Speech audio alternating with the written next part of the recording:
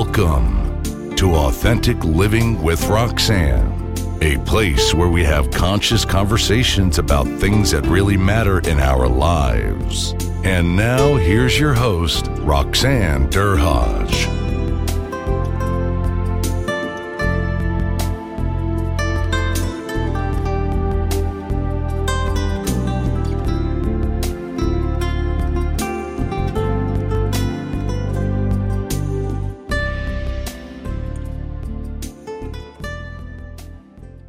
Everyone, it's Roxanne Derhodge of Authentic Living with Roxanne. Thanks for tuning in again.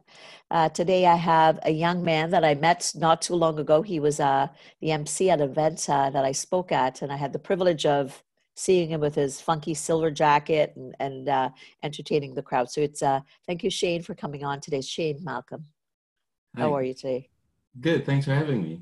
Okay, so Shane has done a lot of pretty interesting things in leadership. So he is the executive director of Leadership Niagara and has been in that leadership role since 2016. He helps organizations through things like brand development, governance reform, and she's worked with nonprofits just overall for about 10 years. You've worked in that capacity. And he's recognized as a community leader who's passionate about transportation, the youth voice, inclusion and diversity with communities. He is presently part of, and sits on the boards of the St. Catharines Club, the Boys and Girls Club of Niagara, and the past board member of the Greater Chamber of Commerce, and the past chair of Next Niagara Council. He's also won several awards, and the Niagara College Distinguished Alumni Award in 2018, the Ontario's Premier Award in 2017, and the recipient of the 40 Under 40 Business Achievement Award, and the 2018 Pride Niagara E.D. Eldred Award winner. He's from Montego Bay, so he's from my part of the woods that I grew up with, and he lives here, and we're fortunate to have him here in Niagara, where I'm also from. So Shane, is there anything that I missed that you'd like to highlight? Because I know you've done so much in a short period of time, I would say. Thank you. No, I've only been with not-for-profits for about 6 years altogether. Leadership Niagara has been around since 2007, but I stepped in an acting role in 2016 for a couple months, and then I became the ED later on in that year. So very exciting space to be in, but most of my background before from a not-for-profit side was with student governance, where I was running the Niagara College Student Administrative Council for 2 years prior to my role here. So tell us about your path. I mean, you're obviously in a pretty senior position at a very young age, and you've done a lot. What kind of got you wanting to get involved in leadership?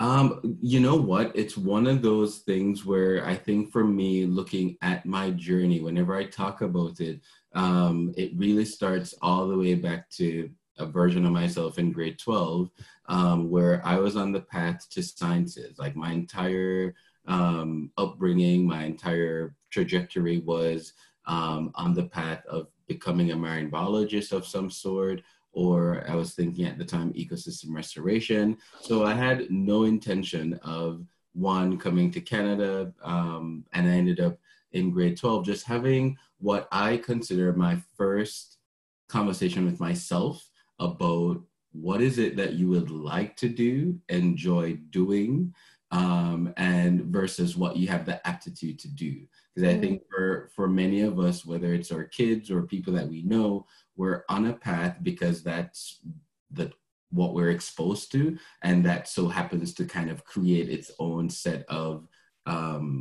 stop gaps as you kind of go through. And so for me, that was my first moment where I stopped to think in a very nonchalant way, or kind of silly way. I was like, what would I enjoy doing with my life? Like, I've done sciences. I don't see myself being in a lab looking through a microscope for the rest of my life.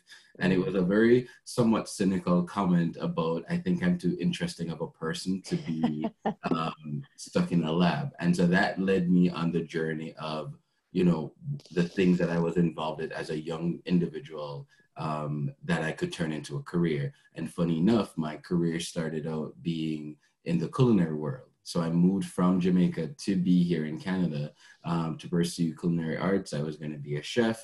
I did that for a number of years. My diploma's in culinary, my degree's in hospitality operations. So I had zero interest in or I didn't have a path directly to say I'm going to work in a not-for-profit space.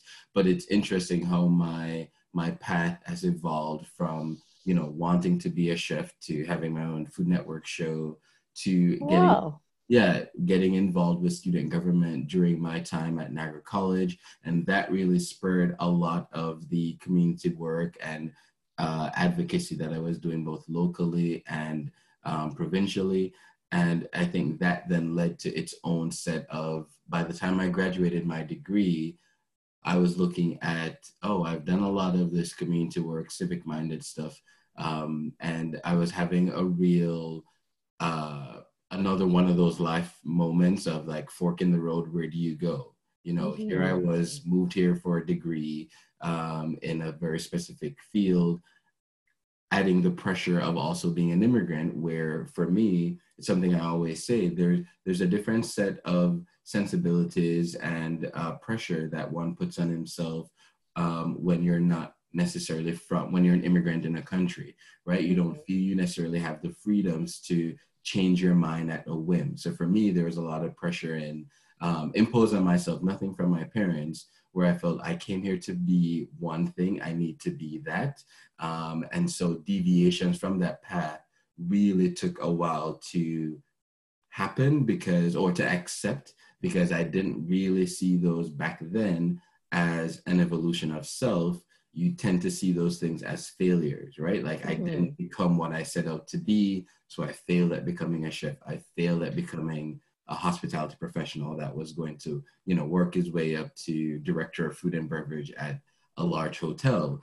And so it took those maybe 3 different moments in my career, my life, where I flipped the switch on seeing the things that I was getting involved in and what doors they were opening up for me and what path they were leading me down to be okay with kind of following those paths or opening those doors, even if it's not what the very linear idea of where you should be was taking you. So my road to leadership Niagara, and even in the space, has definitely been not something I was planning or was prepared for.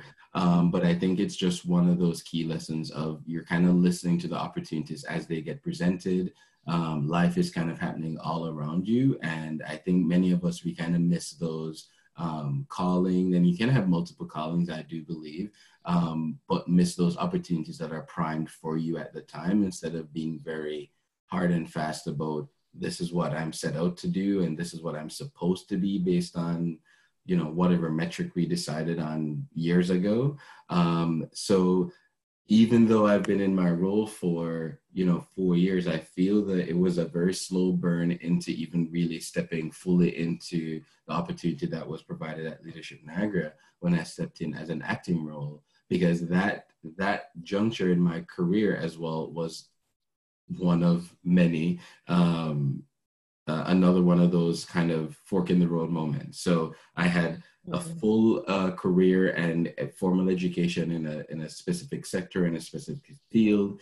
And then I had 4 years, 3 to 4 years, 4 years of post-secondary student government, advocacy, community work experience.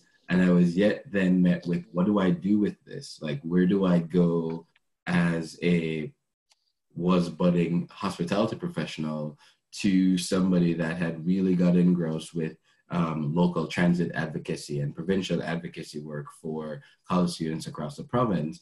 And I didn't feel like I was cut out anymore to be that food and beverage director. Like, I just didn't see myself in a very, not cliched role, but just working up the normal ranks of a hospitality firm. And so I was then met with, what do I do? Right. And I knew part of the challenge to, as a young professional, was always navigating the space that we exist in right now, about credentialism, right? So here I was looking at formal education in one thing, Mm-hmm. lived experiences in a lot. And I think for, where the workforce is today and where leaders of organizations and how we kind of recruit and find people, there is this humongous pressure placed on the credentials that we have, right? You look at our generation, we're in post-secondary education far longer than previous generations had to be to get into entry-level positions, right? So it definitely dawned on me as far as, okay, how do you articulate that lived experience to the next role that you should have, and what does that mean as far as transferable skills? And I could tell you, I think even going through that transition, there's a lot, I think, that from a leadership standpoint, I think a lot of people still just look for titles, right? They look for the previous roles that you've had in their specific industry and not necessarily look at the transferable skills that really come from those different lived experiences, right? I got a lot of no's early on, like, well, you've never been a manager of a restaurant. I'm like, yes, but I ran a not-for-profit student union with 9 senior staff and a 12 board of directors and the gambit, right? So it was just a very interesting thing to see how people tackled or how deep people went in terms of just trying to figure out what leadership skills or competencies somebody has to bring to the table, regardless of whether the credentials itself speak to that or the lived experiences that individual has allows them the ability and the capacity to thrive in a unique space, right? So with young people, right? And I will hear it all the time.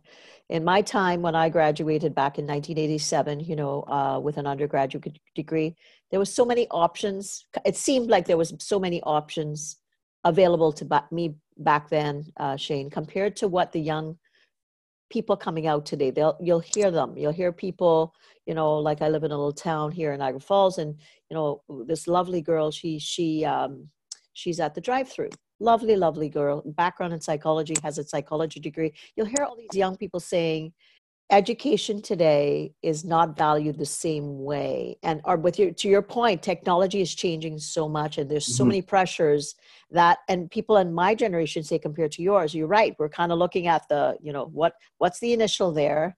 What have you done related to my field? And I've probably got, this thick of resumes that I may potentially have to look at to decide who's going to be the person at the top of the pile, right? So what do you find that with young people out there? What are you seeing when you're talking about pivoting, which I'll give you my pivot. I was going to go to law school at Cave Hill and didn't get accepted. Okay. And decided, okay, I'm going to law. Okay. And then I pivoted, and then I went back to grad school and decided to become a psychotherapist. It happens to all of us, right? Oh yeah, sure. But going back to young people, what are you seeing out there? Because there's a lot of really highly educated people with a lot of transferable skills that I would think are experiencing a bit of disillusionment because there isn't as much out there, or the perception is that they can't get jobs in a particular arena that they're looking in. Yeah, I think the context that we're in, the entire generation 45, 40 under is looking at, is because the cookie cutter world of the previous generation, where jobs were as described, unique to the I can pluck you out of a post-secondary experience and pop you right into a career or a path. I think what we've had to do as an entire generation, or learn to do as an entire generation, is pivoting, I guess, becomes more of a thing that is required more than a happenstance that just comes from whether or not being accepted into a program, to it's an intentionality behind, and so I guess to go back to that point quickly, I think there's a little bit of a understanding now that the path to a job, secure, unsecured, part-time, precarious, that's a whole different discussion, it's a combination of educational experiences. I think prior to the last 15 or so years, it was you go to university stream or you go to college and you kind of step directly into a job. No, the workforce is saying to us that, well, we need you to have the highest level of education possible to get in the door, but we also don't have the time to train or do any workforce development as the previous generation had to do as they went into their jobs. So now you have this kind of triaging from college to university and university to college, where it's the average student is now navigating both spaces or by the time they get out to, let's say, pursue a job, which I think compounds the cost of education that it is today. And then it's compounded by the lack of readily available jobs that really meet those skill sets right away. So now you have these credentials and very few of the hundreds and thousands of students that graduate from similar programs have an ability to take up a space or a job in that space. And so it does require a little bit of entrepreneurship from our standpoint as far as taking our careers into our own hands, because for many of us, it's not the 1 + 1 = 2 equation that leads us to our career. It's a combination of different things, and really taking a step back to figure out how you can chart almost your own path or creating your own space in order for those unique combination of skill sets and gifts that you have to be a contributing factor to where you go. So people have to work, like, to my point, I went to, U of T, I graduated at 21, I tried to go to Mona, didn't get accepted. I thought, okay, well, I'm going to go to grad school. And then I went to grad school and I did, but things kind of lined up. In a way, it didn't feel simple back then. Yeah. But what you're saying today is, take someone like me in this day and age, they go out, they get, do the traditional thing. They still would have to be work extra hard to be able to have people recognize their skills, and you'd almost have to build a brand in a way. You're building a brand. So you're Shane Malcolm, the brand. I'm Roxanne Derhodge, the brand. And that's a lot of pressure, I would say, compared to when I was going to grad school at 24. I was just thinking, get me a job, right? Now you're saying you're finished, you're 24, 25, whatever years old. And on top of that, not only have you gone through, you have to still pay your bills, maybe do a job just to be able to get by. You have student loan debt, those types of things. And by the way, you got to brand yourself, because you're one of 1,000 other people. Not that that's uniquely different than in previous generations, but I think it's slightly different in the sense of the volume of people that are accessing post-secondary education now compared to previous generations.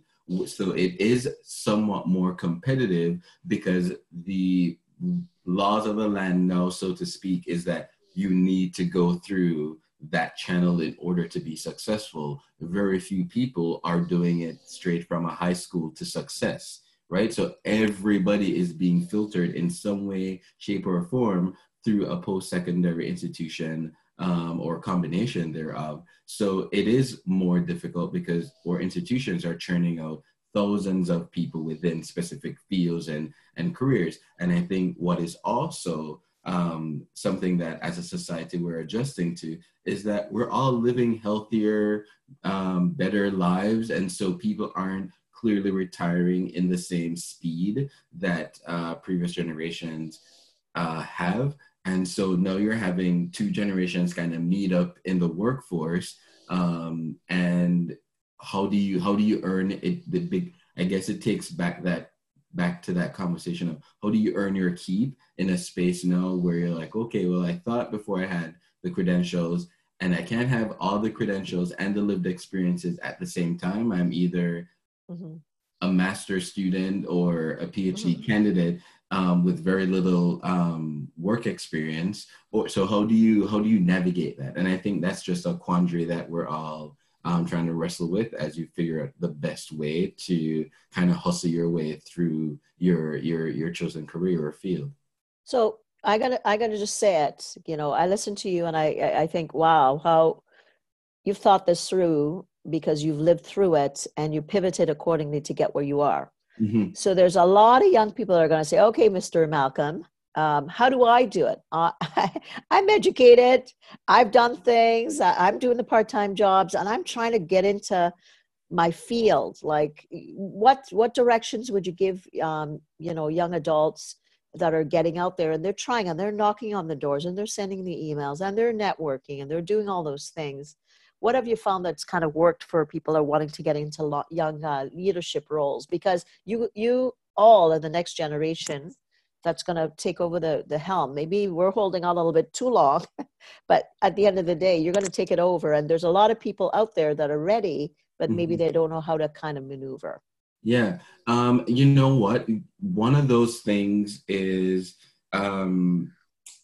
it's an interesting thing, because I believe this, and I heard it echoed by Adele of all people once. It was in reference to, I think one of her many Grammy-winning albums. For her, she attributed her success, whether it is what was her first album, 19. She really said it was, yes, I have talent, I'm a great singer, but it was also just luck, like right time, right place kind of combination. And I do think there is a little bit of, or a whole lot of that to play in terms of how many of us are able to really tap into it. Because what I look at is most people that I know are doing what you're saying, right? You're networking, you're trying, yes, you could probably say tips and tricks on networking better or sharpening those things, but they're trying to put themselves in those spaces. We're saying it's no longer just the A students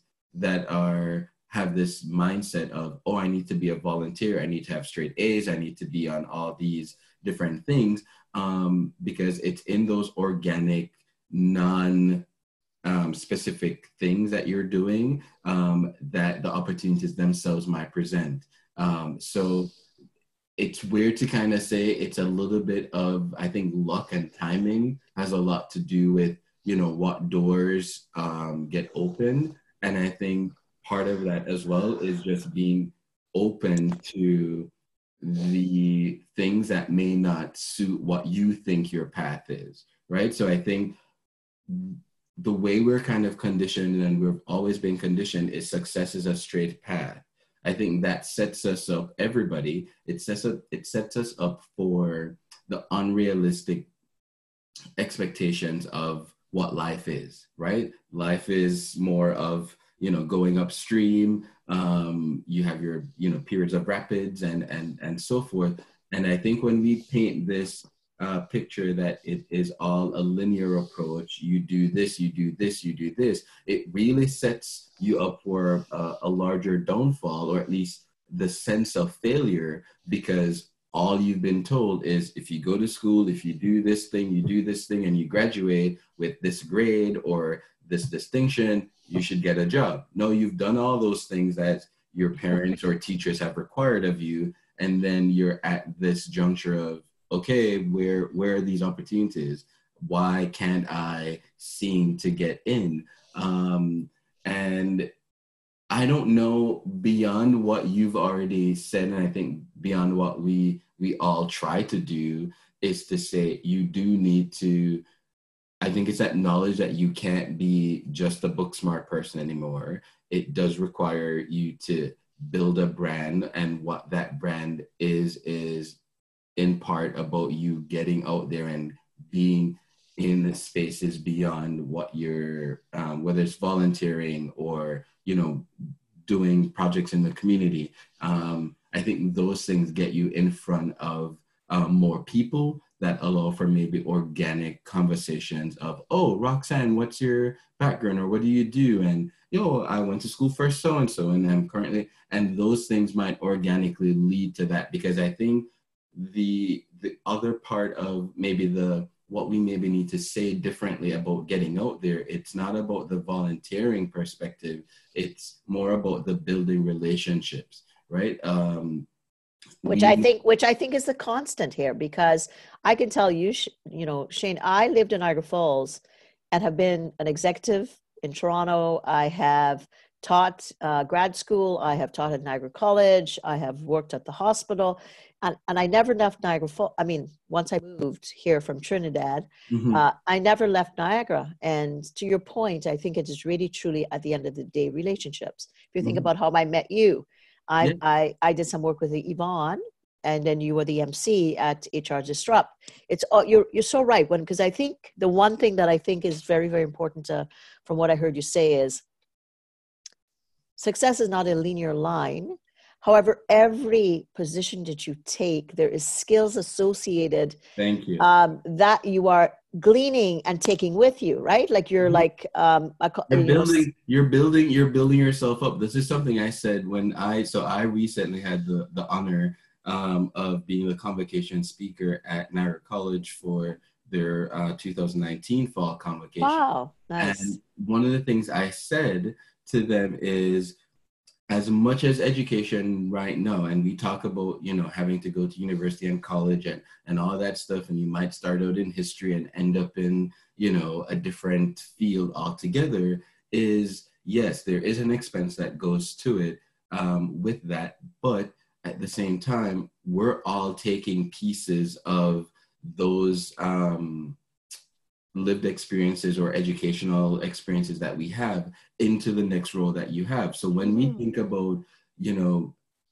the term hustling or putting in the time to get better, it's really not about the job that you have at hand. I always say it's about bettering yourself for your future role, right? So there are things and if we ever stop to really think fully, and I challenge people to do an exercise of kind of reflecting on who you are right now as an individual, maybe the traits and things that are not necessarily whether unique about you or that you find are your cornerstone qualities, and just try to do a roadmap backwards of where those skill sets would have come from or being honed, and what elements of your life would contribute to you having this persona right now. And it's very interesting because I've people would describe me as very I'm very meticulous and methodological in terms of how I approach things, and there's a rhyme or reason and an order to how I tend to operate. And you take that back to my time as a budding scientist, right? The scientific method and your steps and your methodology, and you're breaking things down to, being a chef where your mise en place, having all your ingredients before you start doing and cooking your meals. Like all those things lead to the version of me right now as an ED that approaches a lot of things. But we never stop to think, oh, my time as a chef or my time as within this field, for you, your time being a potential law student, what those unique insights or the aptitude that is required to thrive in that space, what is that? How does that play into the roles that you have now? Or even, and I always say that I wanted to help people, right? So I thought, I was trying to figure out different, and, I grew up in the Caribbean till I was 16. Back then it was doctor, lawyer, engineer, or nurse. And I'm like, okay, I don't fit any of those. And I'm like, okay, well, I like to talk to people. And I think sometimes it's even, I remember my father, and he was, a senior director quite young in my life. And he was so good with people that when my father spoke to anyone, it was like nobody else was in the room.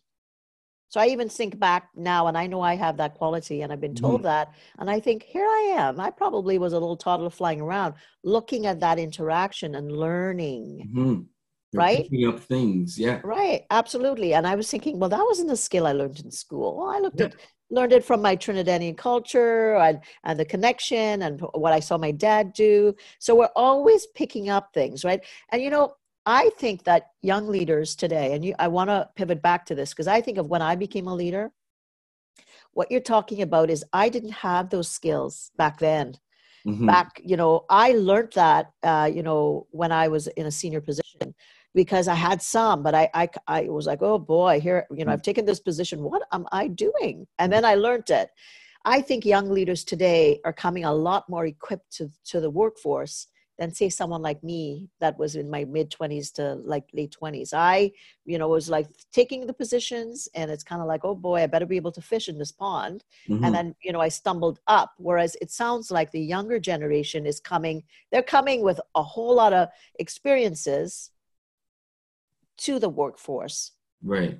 Right. And so they could hit the ground running. So I want to talk about management and hiring young leaders, because I think that's important. Like you said, people, the older generations kind of we're staying a little bit too long, maybe further along. So you're getting that cross section of young leadership with senior leadership that's a bit older, right? So when you're hiring new leaders now, what do senior executives and CEOs need to think about with younger leaders today when they're thinking about prospective hires? You know what? I think one of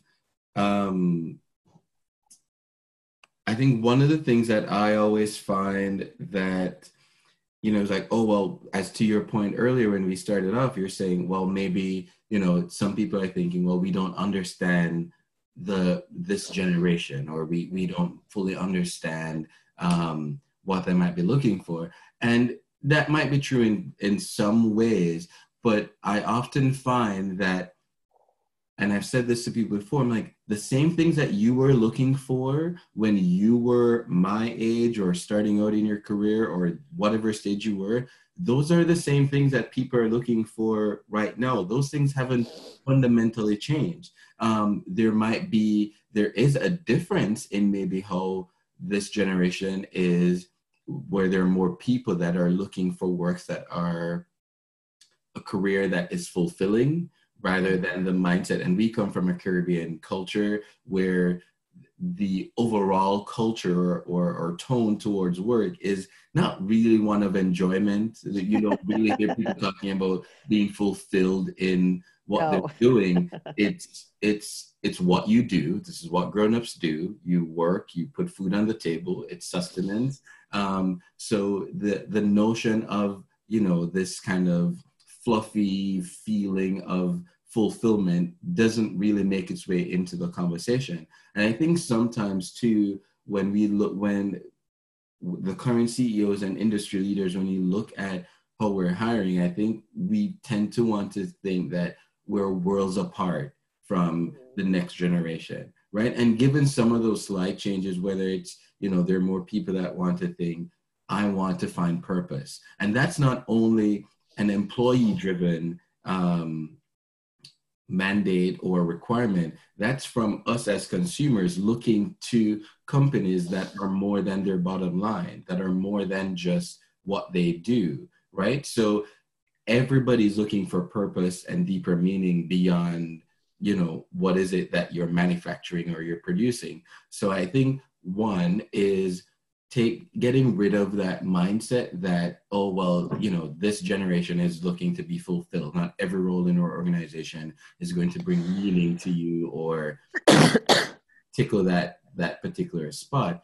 And instead see those future leaders or people that you're looking to hire as a reflection of the consumer base or the clientele that is out there in the world that are also requiring more value and purpose-driven and things that aren't for or authentic leaders and organizations and companies, right? That's not just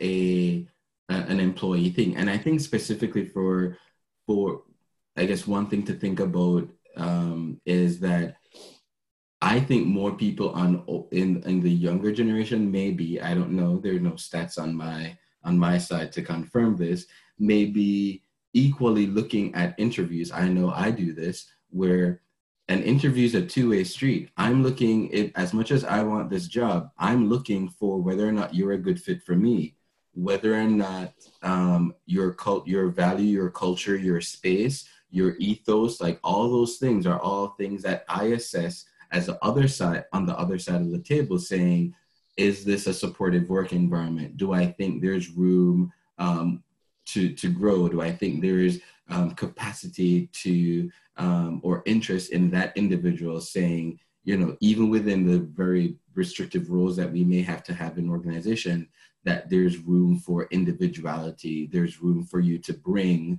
who you are. And I think that's one of the greatest struggles of the transitioning industries is we're literally almost coming from a manufacturing assembly line industry from the past, metaphorically speaking as well, where no, the workforce and the people force are demanding or expecting that, okay, well, we are, and I think Brené Brown says this perfectly, we're here worrying about, you know, robots taking over or jobs and canceling people out of every single thing. And yet our current workplace culture is saying, hey, Roxanne, you leave your individuality at the door and come into our organizational box and just produce. Don't think, don't just do. And we're not allowing people to show up as who they are and allow those unique skill sets to come through, because I think that is where the true spirit of entrepreneurship gets to thrive, as these individuals say, hey, here's a spin that we can make because this is a passion of mine. This is something this is a unique perspective that I bring to the table.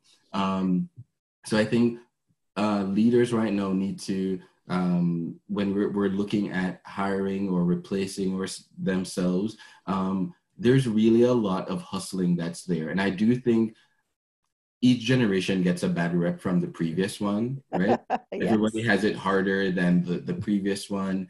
And I think we need to maybe get away from that very black and white conversation of who's had it the worst and just understand the unique set of challenges that are plaguing this particular generation. You don't necessarily have to live it to understand it. There's intersectionality that exists. And I always say, there's intersectionality between my lived experience as a young Black male to the intersectionality of any woman in the workforce. The same things that I do as a mental calculation may be the same things that a young leader, a young female, or a woman of color would have to do in the same space, right? And we don't necessarily have to all live those experiences, but we can all find an area of intersectionality that allows us to get a sense or to glean a little bit of perspective around where that individual may be coming from and what we could do to address that.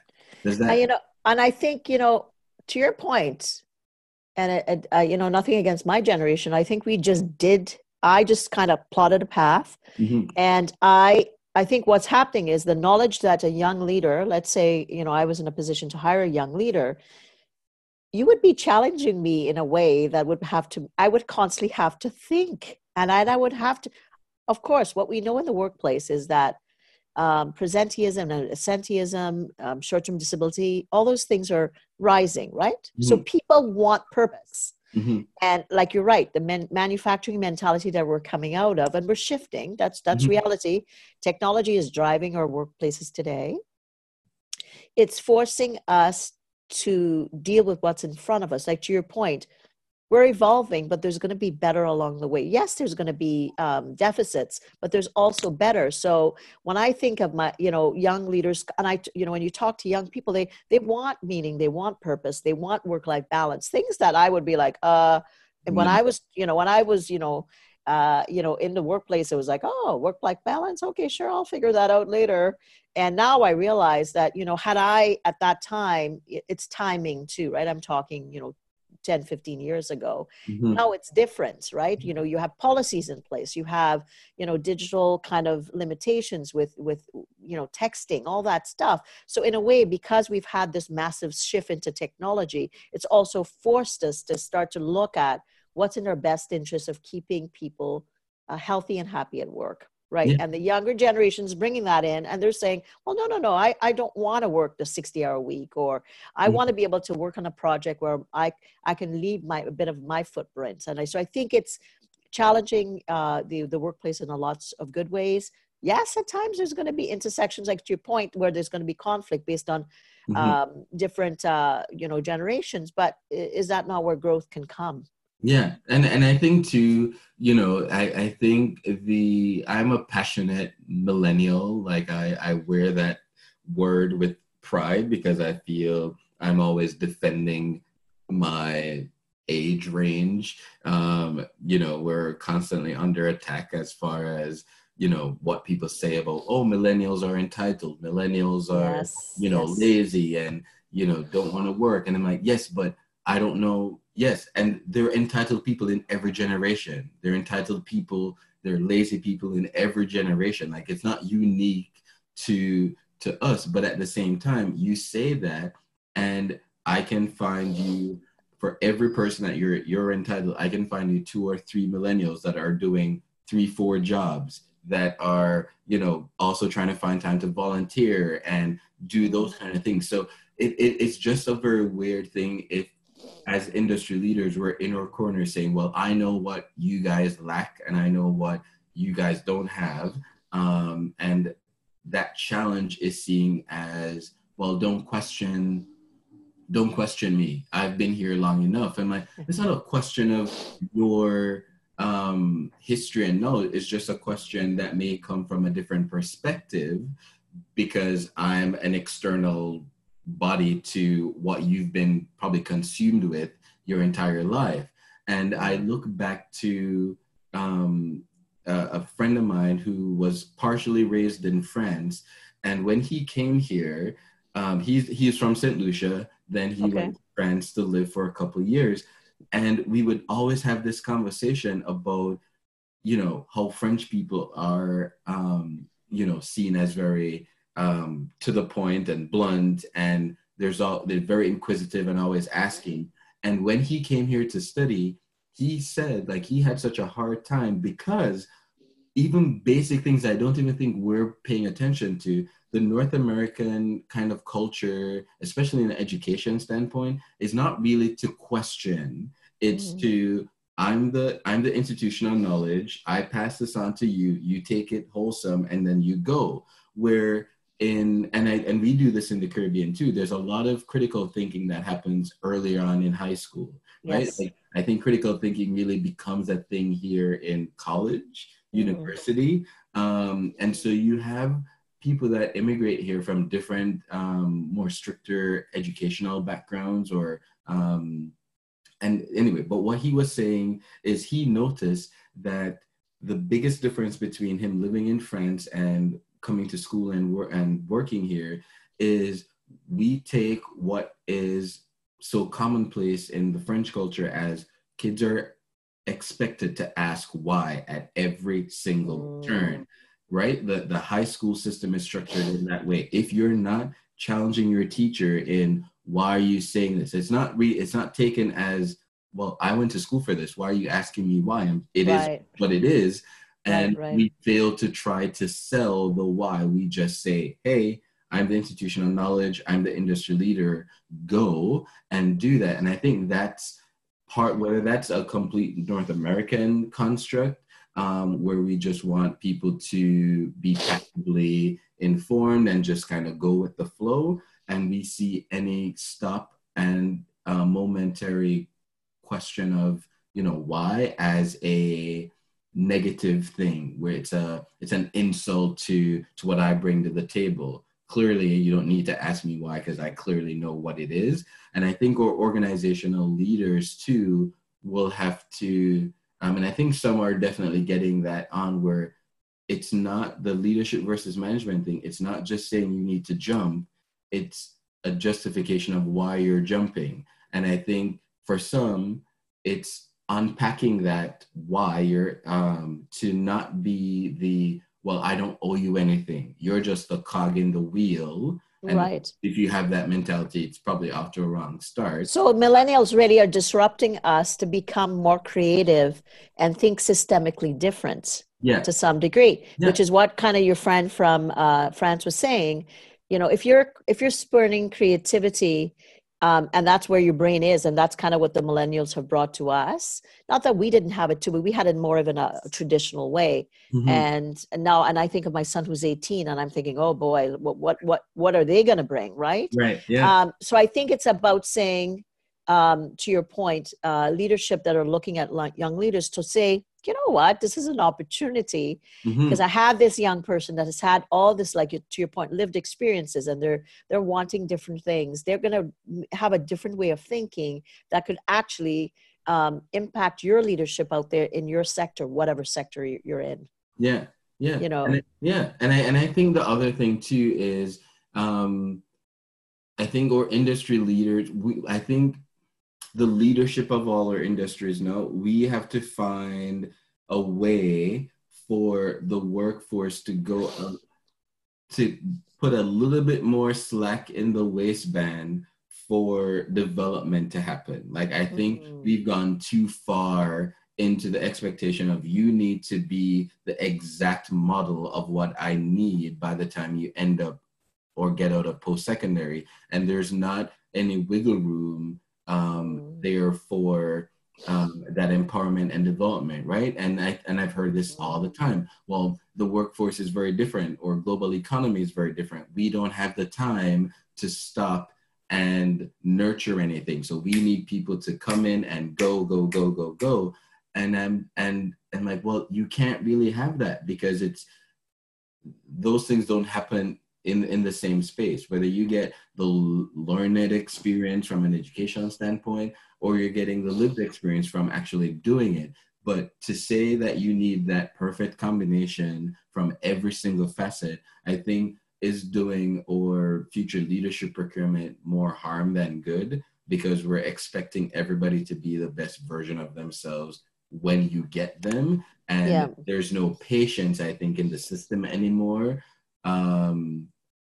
Again, hearkening back to the factory days where you're taking a high school student into a factory job, the system was built and designed to teach you what you needed to know in order to be a thriving success in that space. No, we've kind of taken that out of the equation and replaced that with the need to be in post-secondary a lot longer. So I think we need to find a little bit more slack in that space to say, you know, how do we then, and I don't have the answer for this, how do we create that slack in the workforce that allows us to give the Roxannes and the Shanes and the other up-and-comers room to thrive, because they need to thrive. So I think I'll give you an example. This is funny, and I know we're probably over time, but when I started my corporate job, it was in Toronto. And like I said, I was like 27 years old. And so I would just, portfolio. And here I am at this portfolio I'm taking on. I'm thinking, oh my goodness, how am I going to do this? Right. I'm an account executive and blah, blah, blah. And I remember my first renewal and I was like, oh my God, what am I going to do? It's a huge company. And I remember sitting across from my boss, who was lovely, like mentoring, I think, is important here. Mm-hmm. And he sat, right? Like, and here I am, I'm overwhelmed. It's not that it wasn't over, it was just the whole process of going through the metrics and what was happening in the company and pricing and all that. And he sat with me because he knew it was my first renewal, right? Can't screw the first one up. Yeah. And then he sat with me, and as simple as going through CPI and all that stuff, and was a multi-level contract and all that. And he taught me certain things that just, I knew it, but it was the confidence to get up and sit across from a board to renew a contract. It was, new, big company in Toronto. And he basically, literally, figuratively held my hand before I went into the meeting, and then I was fine. And I think that's what you're talking about, is like, even though globalization is happening in digital technology, we need to figure out a way to effectively mentor young people, because we won't be able to retain them. Mm-hmm. Yeah. If we don't nurture and we don't bring them along with the proper mentorship. And I can think of Richard, and I to this day, I became a successful leader and an executive because of him, because he took that time, me being so young with, small fish, big pond kind of thing. I was overwhelmed. I was, young, and I had some education and some experience, but I didn't have a lot of it. And at the end of 10 years, guess what? I was seasoned. I was, one of the top in the arena that I was working. So I think we do have to change the practices even though globalization and the quickness of turnaround is increasing, we have to go back to some of the basics to onboarding, but using it in a creative way so it doesn't take out from the bottom line. Yeah. Yeah. I agree. What it's going to like, I don't know, but I think any leaders listening, they really have to think about it and think, this person has done lots of things. To your point, before you made step into leadership, there were certain things that you brought with them for them to start to look at hiring new leaders from a different lens. Yeah, yeah, and I think that's where it is, because when you really think about it too, we've said the entire time we've talked, the cookie cutter combination isn't there anymore, right? So the one shot post-secondary education to a job, etc., isn't really there. That formula doesn't really work as well as it used to.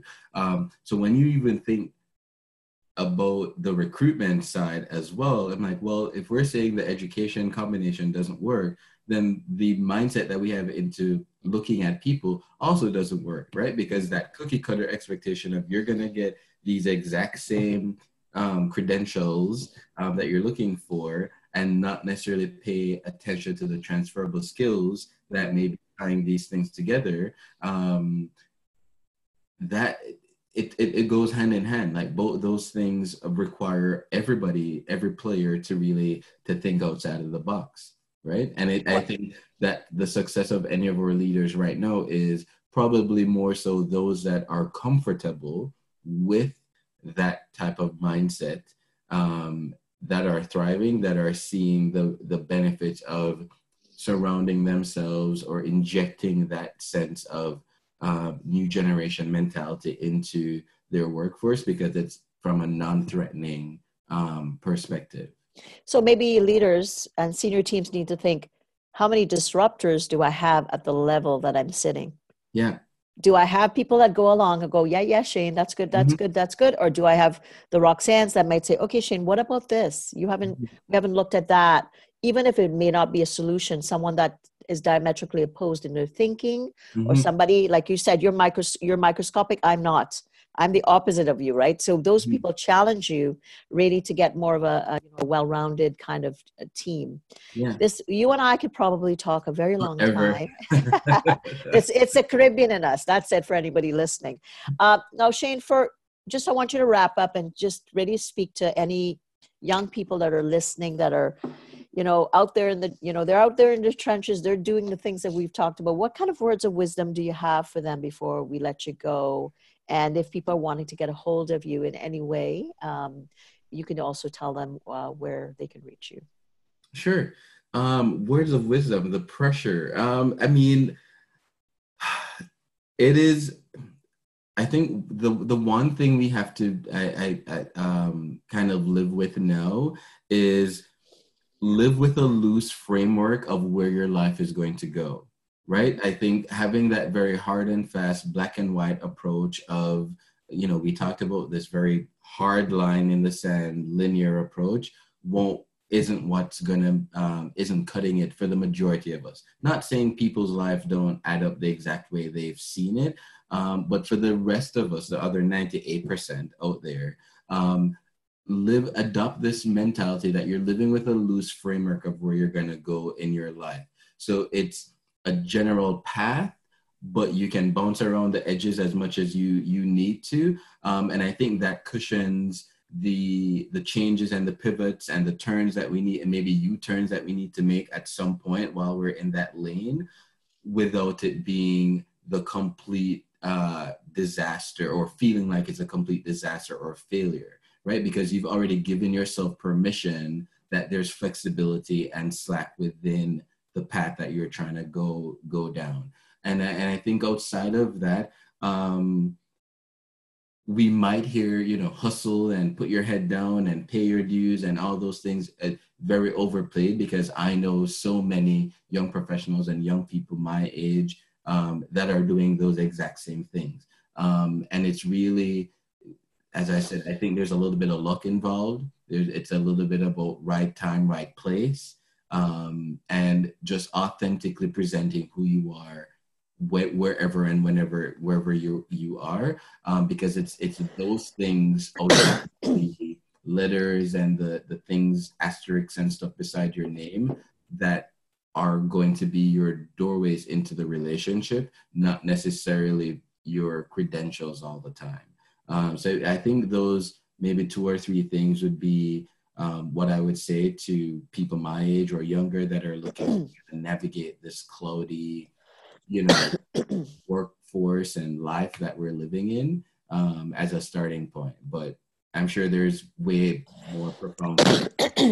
So if people are wanting to maybe connect and just learn about Leadership Niagara or anything else that you're doing out there, where could people get a hold of you if they wanted to connect?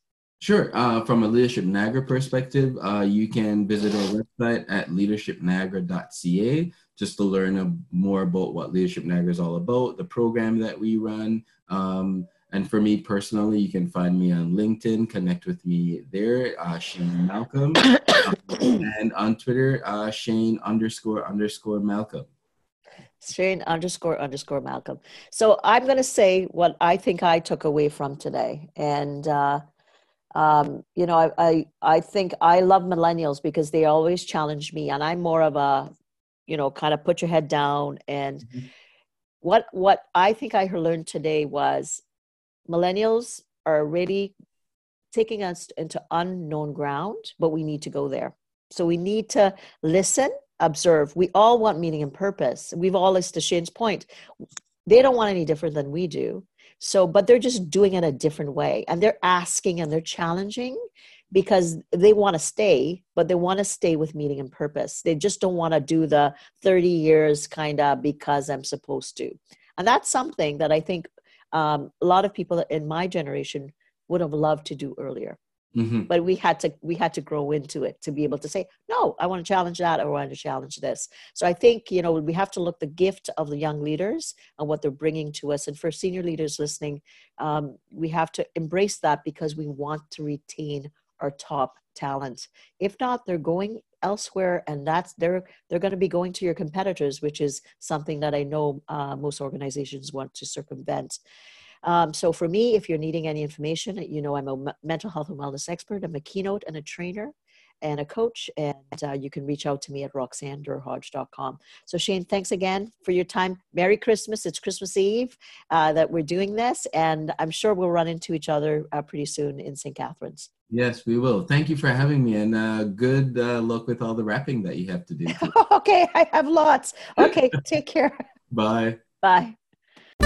Thanks for tuning in to Authentic Living with Roxanne, creating the space for positive, healthy change. Roxanne is a keynote speaker, psychotherapist, and coach. To work with Roxanne, visit roxannedurhodge.com/blueprint. We'll see you next time on Authentic Living with Roxanne.